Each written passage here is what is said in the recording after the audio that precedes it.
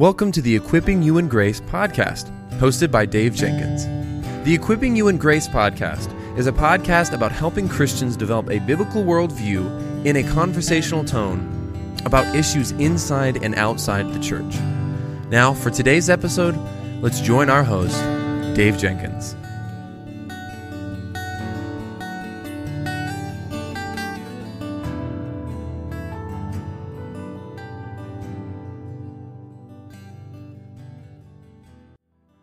Welcome back to the Equipping You in Grace podcast. My name is Dave, and I'm the host for this podcast. And with me today, I get to welcome back my friend Ben Rogers. Ben, welcome back to the Equipping You in Grace podcast. Thank you for having me, Dave. It's good to be back. Yeah, it's great to chat with you, brother. Appreciate you. Can you just catch us up on what's going on in your life, marriage, ministry, and what are you working on ministry project-wise? Sure. Well, I not too long ago, I published or edited and kind of reintroduced Simplicity in Preaching by Ryle, which we're going to be talking about today. And I've been working on another Ryle project. I don't know if you're familiar with Thoughts for Young Men. It's almost like a minor spiritual classic for young men. And so what I've been doing is breaking it up into sort of daily readings or lessons that can be used either individually or in a small group setting or in a one-to-one discipleship relationship.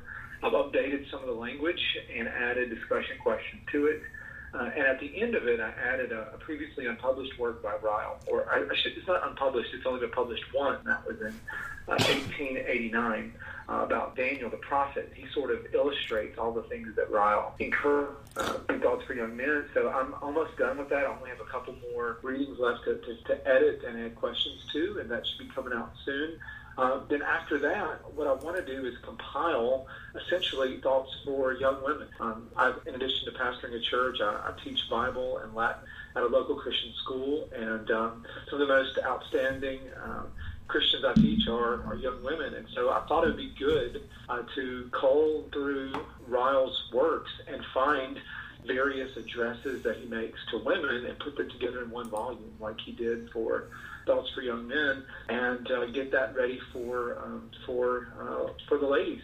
I think it would be a valuable work. So going to be doing that pretty soon, and thinking about and praying about writing a couple of short biographies for H&E on Ryle and John Bunyan. So my writing plate and research plate is full right now. Ministry plate is full, as we're all experiencing these novel challenges with pandemic and all the fun things that go with it. So serving in the church and getting ready to get back to school, I think, in about 3 weeks. So we'll be cranking school back up then. So it's a busy time. It's been a happy time, getting to spend a lot of extra time with my family at home.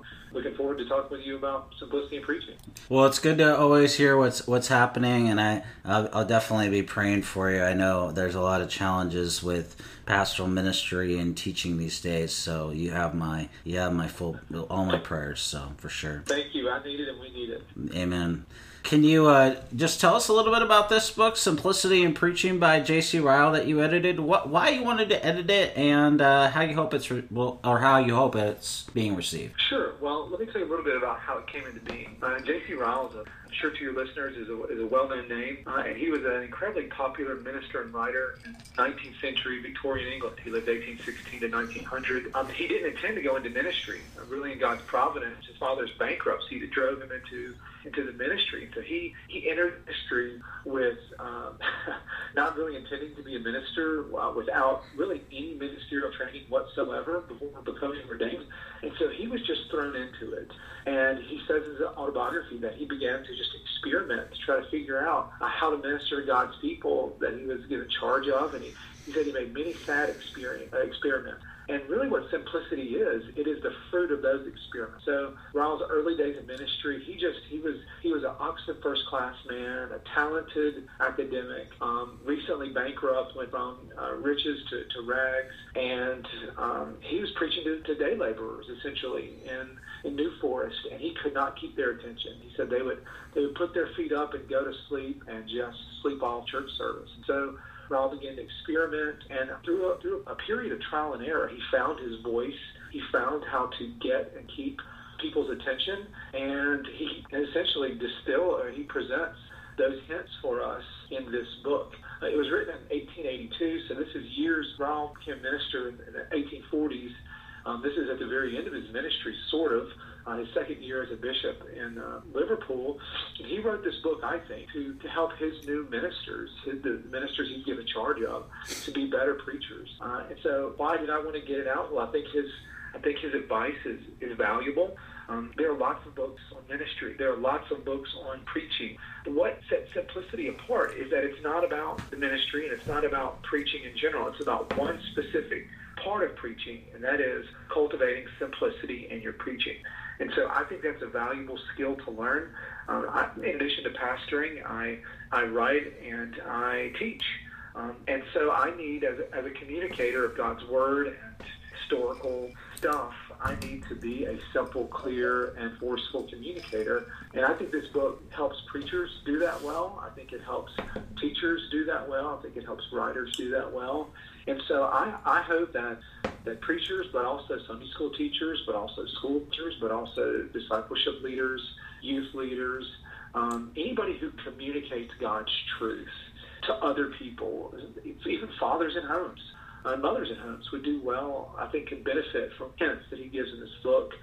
Every Bible teacher can use and benefit from. Yeah, that's really, really good. That's a good answer. Can you tell us a little bit about the time period of J.C. Ryle and a bit about the man himself, please? Sure.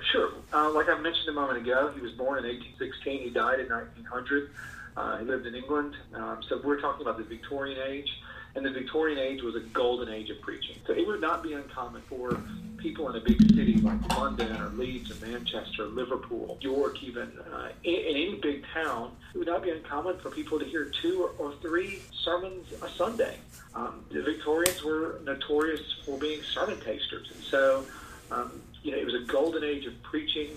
Ryle became, I think, one of the lesser lights in the Victorian homiletical firmament. I mean, in terms of like his writing now, he's very popular, but he was very popular as a preacher in his own lifetime. He was born into a wealthy home. His grandfather was a friend of John Wesley, the revival leader, but his father didn't pick up on that. He wasn't as interested in spiritual things as his grandfather was. He grew up in an extremely wealthy home, an unspiritual home. He went to Eton and Oxford, where he distinguished himself as an athlete and as a scholar, graduated with first class honors, moved back home to get into his father's business and perhaps into politics, but his father bankrupted his banks. And this is before limited liability, right? So if you go bankrupt, everything has to be sold. I mean, Miles sold his saddle, his horse, even his uniform as kind of a local militia.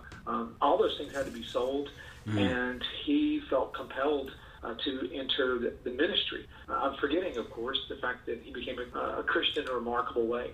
Let me back up a little bit to the time when he was in Oxford. Even though he grew up going to church and being a part of these religious institutions like Eton College or Oxford, he wasn't a believer.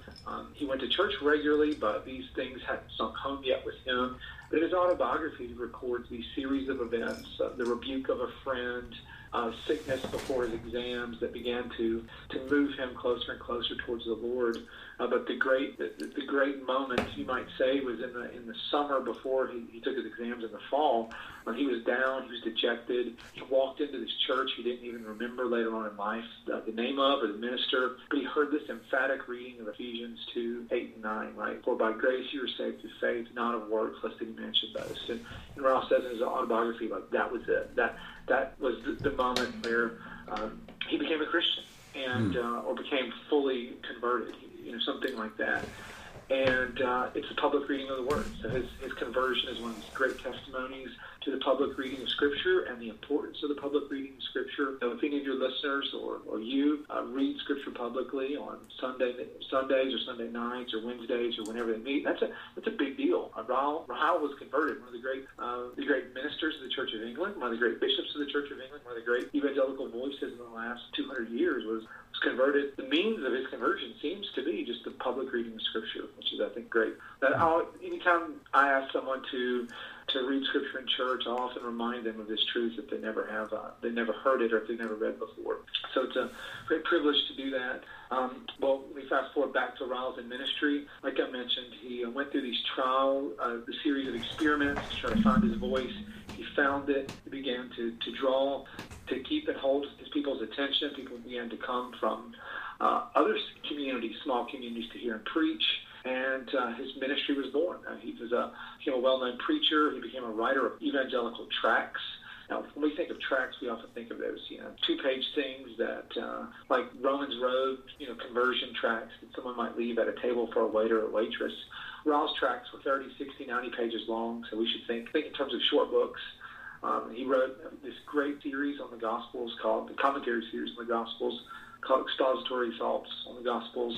A number of his sermons were collected in books like Old Paths, Practical Religion, Knots Untied is a great work he put out. Holiness is one of his most famous books, perhaps his most single famous book. And that got published in the late 1870s in response to Keswick spirituality. And that book is one of the best and most forceful presentations of sort of reformed, pure the Pilgrim's Progress in propositional form.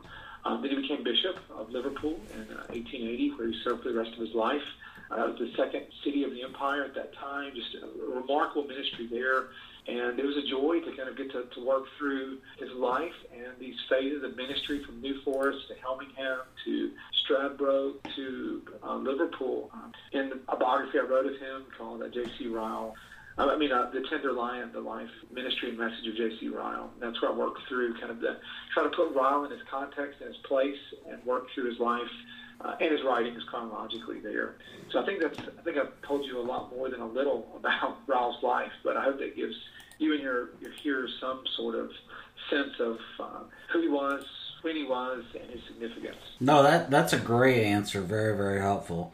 What are some of the marks of Ryle's crucified style of preaching? Sure. Well, let's try to define it first of all. Ryle's crucified style was essentially, you find it in Simplicity in Preaching. You can see this in that book on page 10. I said Ryle's crucified style may be described as classical rhetorical theory, simplified stylistically for pastoral purposes.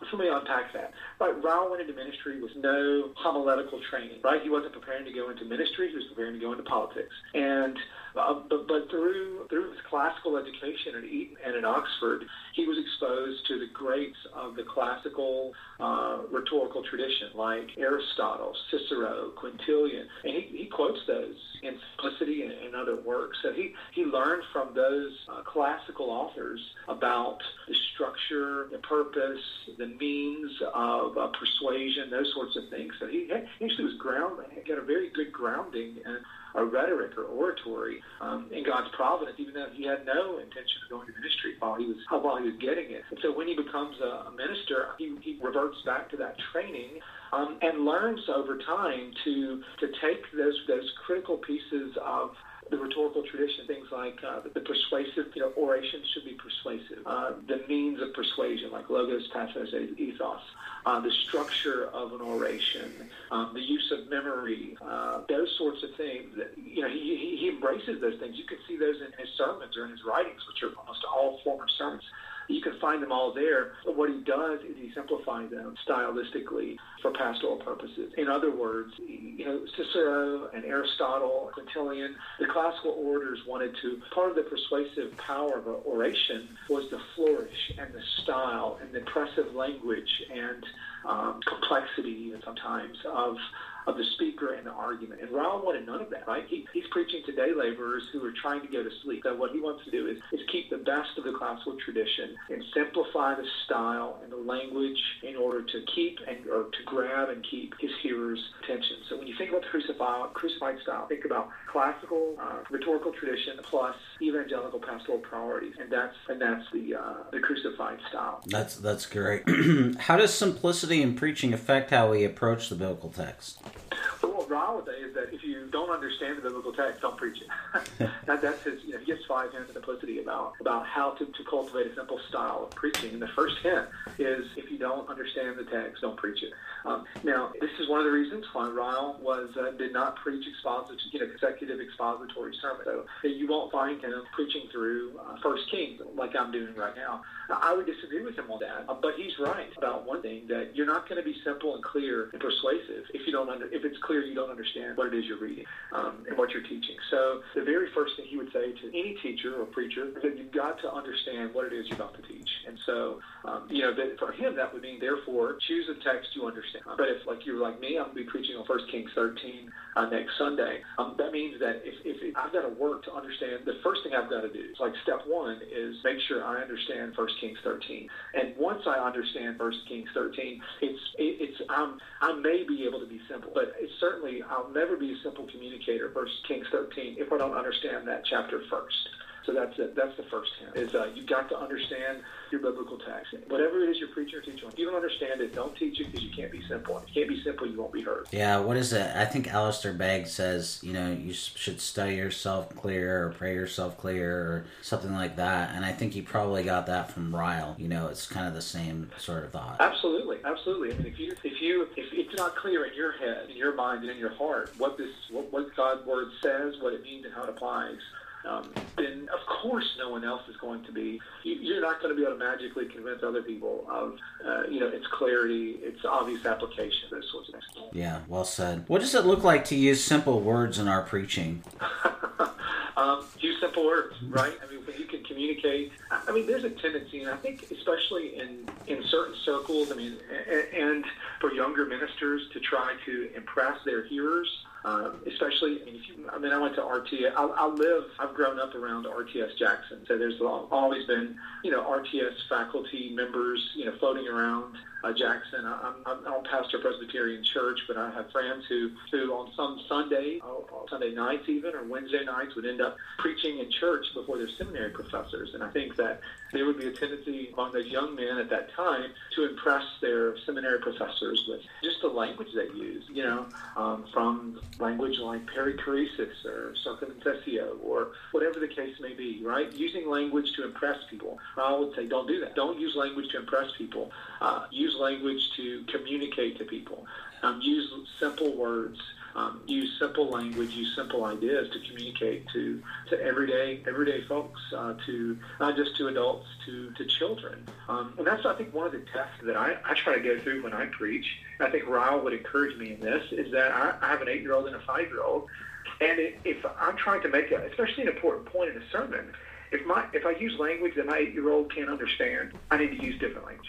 And I don't think that's dumbing down God's word. That's just being more simple and more clear, which in turn enables me to reach more people than I'm preaching to. Yeah, that's really good. I remember I preached the quote unquote seminary sermon that you were talking about. And I remember before one of the pastors saying, make sure you love the people with the word. And that's always kind of struck me, what does that mean? It means, that you focus on the text and preach, Christ from the text and all those, very basic preaching things. But it also means, I think, using simple words, to me, if you're going to use a theological word like propitiation, you need to explain it just very simply. What is it? What is the most basic meaning of the word? Just so people know. It's okay to preach, use big words, but you have to explain those words very simply. And the same goes true, I think, in writing. We shouldn't be afraid to use those words.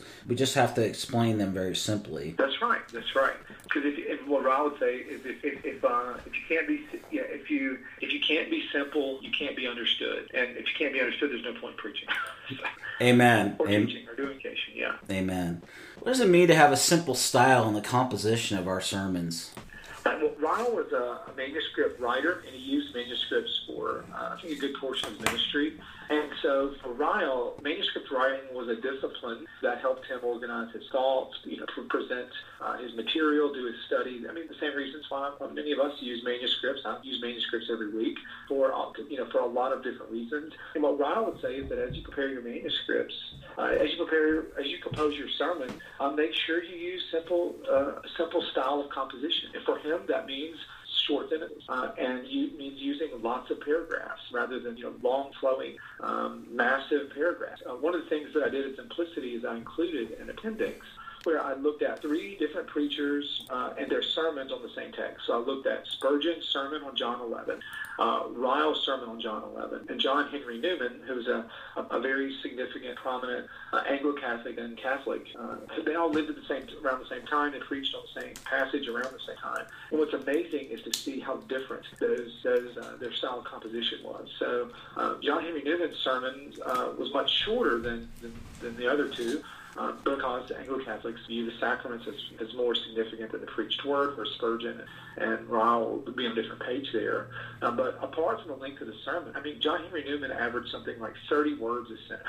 That's a lot of words. Spurgeon was like at 24, 25, I think. Ryle was like at 14. So he writes very short sentences on purpose. And that the reason for that is to be simple and clear, but also to be direct and forceful. So Ryle says that you should compose your sermons like you're asthmatic, right? Like you've got a bad cough, you can barely get long sentences out. So compose your sermon like you've got asthma, like you've got a cold, and you can't give long flowing sentences, but what you can do is give short, powerful sentences. And that's the composition and the style of composition that he encouraged preachers and teachers to embrace. Yeah, that's really good. What does it mean to preach in a direct style? It means to use pronoun, to directly address people with you. Right, so if you look at Victorian sermons, oftentimes they'll use language like, well, we think this, or we's and us's. And Ryle says, don't do that, because nobody knows who you're talking about. When you speak about, when a minister says, we believe this, well, who's we? Is it all Christians? Is it all Christian ministers? Is it all bishops? Is it all Anglicans? What are you talking about when you talk about we? It's unclear. The goal of simplicity in preaching is to be simple. Using we and us isn't simple communication. It's confusing.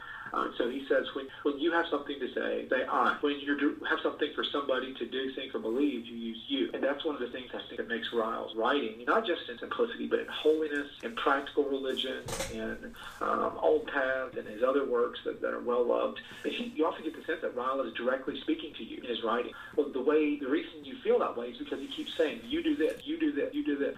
Like I said, I've been going through thoughts for young men, and over again he says, young man, or young men, young men. He's directly addressing hearers, and that gives the reader a sense that they're being spoken directly to, and it helps keep our attention. But it also, again, it's about being simple in communication. Ryle wants you to do something, or not to do something, or to believe this, and not to believe this. And using language like you is not rude. It's not being confrontational. It's just being direct.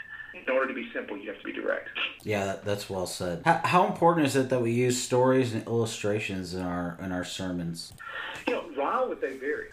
I grew up, when I was in seminary at RTS Jackson, I had wonderful preaching professors there, and they discouraged, to some degree, the use of stories and illustrations and anecdotes. I think because of the time in which we live, because so many of the sermons, from 2002 to 2006 when I was there, where sometimes there's a tendency to err in the opposite direction. That's right? That a sermon can be so filled with personal illustrations and anecdotes and those sorts of things that the message is completely lost.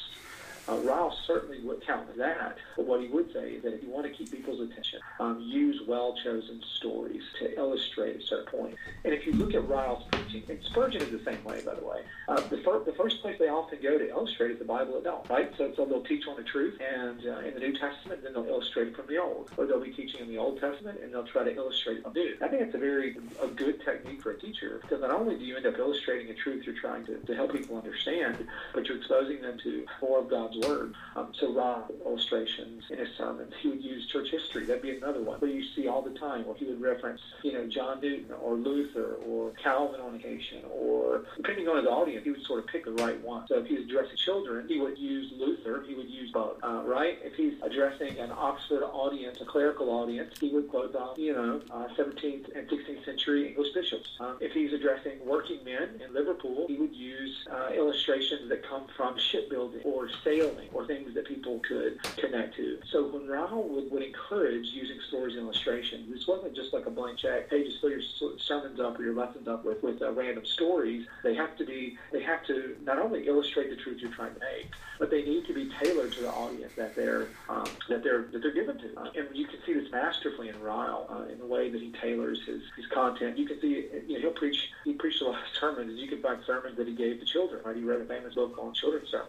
You can see him preach the same text to adults, and he communicates the same truth, but using a very different, right? He's not going to talk about bugs or children's games or Christmas. That's what he'll do with kids. With adults, he'll talk about biblical characters, church history, things like that. But he thought they were important to keep and grab people's attention, and he was discriminating in his choice of them. So I think if he were encouraging us today, he would say definitely use appropriate stories and illustrations that don't distract from the point you're making, but appropriately highlight and illustrate what you're trying to do. And if you can do it from Bible, great. If you can do it from church history, great. But above all, be audience specific. Tailor your sermon to the people you're addressing. Yeah, that's really, really good. What are some of the challenges of application in sermons, and what did Ryle have to say about it? Well, I think the fact that this is a challenge, I think every teacher and preacher knows. What does 1 Corinthians 13, what does 1 Kings 13 say to New Covenant believers? That's something that I'm going to have to wrestle with this week as I get ready for that sermon. And Ryle was aware of those challenges too. That's why one of the things I really like is reading and studying the expository thoughts Gospels, because that's a commentary series, like I said, on the Gospels, but it initially began as a series of cottage lectures, where he would go in his community, like one day of the week, and open up Matthew and read 10 verses, and then began to teach it. But most of it is application. So Ryle is very good at this. If you think in terms of what Ryle really excels at, it sets him apart from his peers in a kind of Victorian era. One would be simplicity, two would be application. He's a master at application, and he's sort of like William Perkins, right? William Perkins had these 6 categories of hearers that he's trying to, but he would say that you don't always hit each box. If you think, check each of those 6 boxes, but you need to regularly. Well, Ryle would definitely say you need to hit 3 boxes in every sermon. You need to awaken the unconverted. You need to help the undecided come to decision, and you need to promote growth and grace for the believer.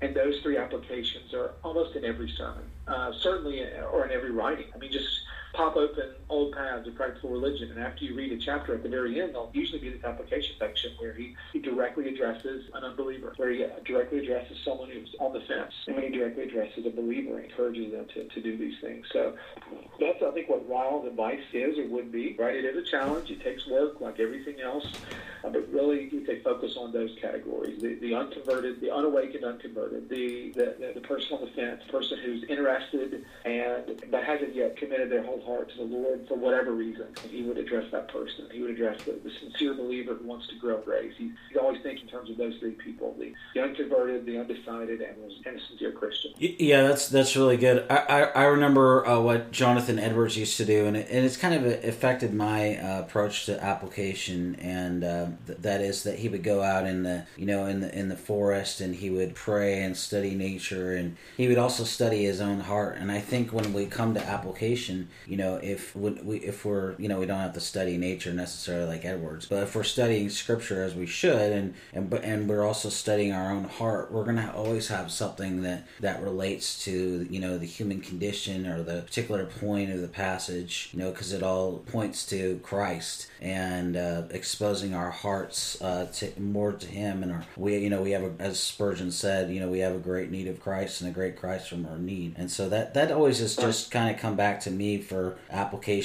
That's a simple thought, but it's a powerful thing, and we'll always have something to say in application if we just keep that in mind, I think. Yeah, absolutely. Good word. That's, I think, a great approach. I think Ryle would amen that, although Ryle never talks about himself. That drives me nuts as a historian, is that you can read, if you don't know his life well, if you know his life well, you'll catch little hints of things going on in his own life, in his own heart that he'll mention. But really, I think he does that study that you're talking about, and I think that he brings that into his sermon. He certainly does, although he's not going to say, like, well, I struggle with this too, or something like that, because for him, he is trying to drive truth in people's heart. He doesn't want them to look at him at all, other than just listen to what he says and respond appropriately. But I definitely think, like you said, he's behind the scenes doing the work, wrestling with his own heart, with his own sin, and that finds its way in the sermon, although it's not.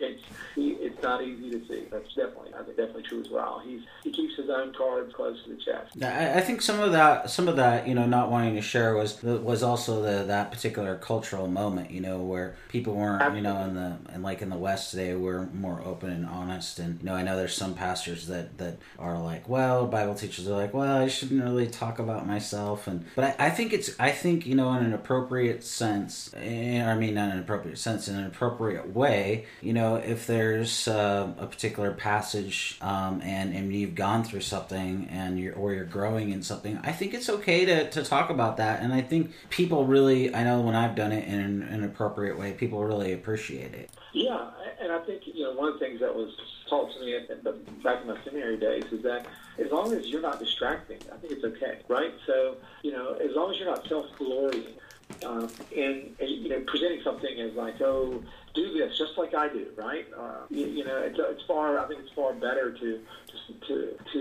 be self-deprecating and not try to sing your own praises from the pulpit. Yeah. But I always appreciated that in seminary, that they were professors like David Justley and Gary Thomas were. I think if you use yourself as an illustration, just be sure not to try to preach yourself. Don't be saying oh, look at how great I am, and no, look at how it's all about how you phrase it, right? This is something that I've gone through and God's helped me in this, and then you say this, and the point that I'm making relates to this text because it draws out this particular point or something like that. I think is good, just to give an example. Absolutely. And especially I think when you're talking about suffering or difficulty or trials, that's helpful. It's helpful to perhaps give people insight into some healthy and not so healthy ways, or some helpful, some holy ways to deal with suffering and difficulty and grief, things like that, and also or illustrate ways that aren't so healthy. But again, as long as the purpose is pastoral and it's practical and simple, I think it's fair game. Well said, brother. Well said. Where can people go to learn more about your work online, on social media or otherwise, brother?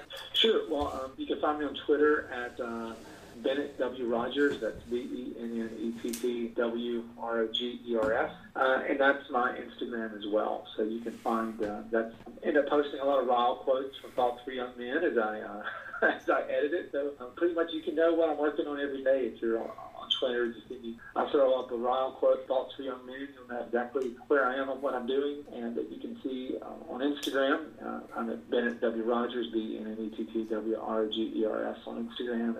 And there's, again, some more Ryle stuff, but also some other things up there too. Wonderful, brother. Well, there's a lot that we could talk about when it comes to this subject. And just as we wrap up, do you have a few takeaways? Yeah, I think Ryle would tell us that simplicity takes work. Nobody's really born really good at being simple. At least for Ryle, it took a lot of work. It took years of work and conscious effort to become a simple communicator, both in preaching and in writing. But I think it's worth it because God's people are worth it. I just, the more and more, I pastor a small church, and we have a lot of young people in our church because we've got a big family. And really, nearly half of my congregation each week is under 20. I think it's incumbent upon me as a pastor, and a minister of God's Word, to cultivate a simple style so that a 12-year-old, an 8-year-old, a 5-year-old, an 11-year-old, a 17-year-old can understand what 1 Kings 13 is going to say to them this week or next week.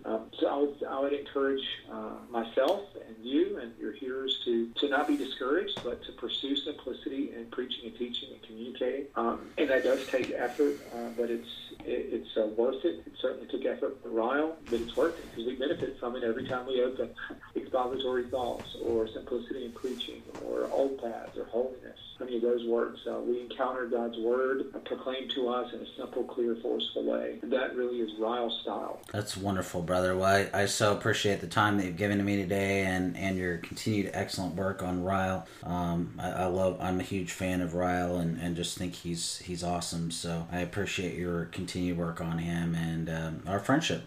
God bless you, brother. Thank you, brother. I enjoyed it. Me too.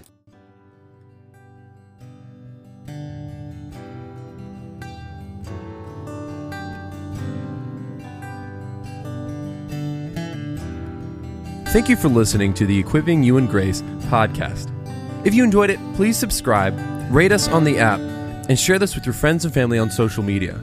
If you want to find us on social media, you can find us on Twitter at Servants of Grace, on Instagram at Servants of Grace, or by searching at Servants of Grace on Facebook. You can also find this episode and many others like it on the front page of our website, servantsofgrace.org.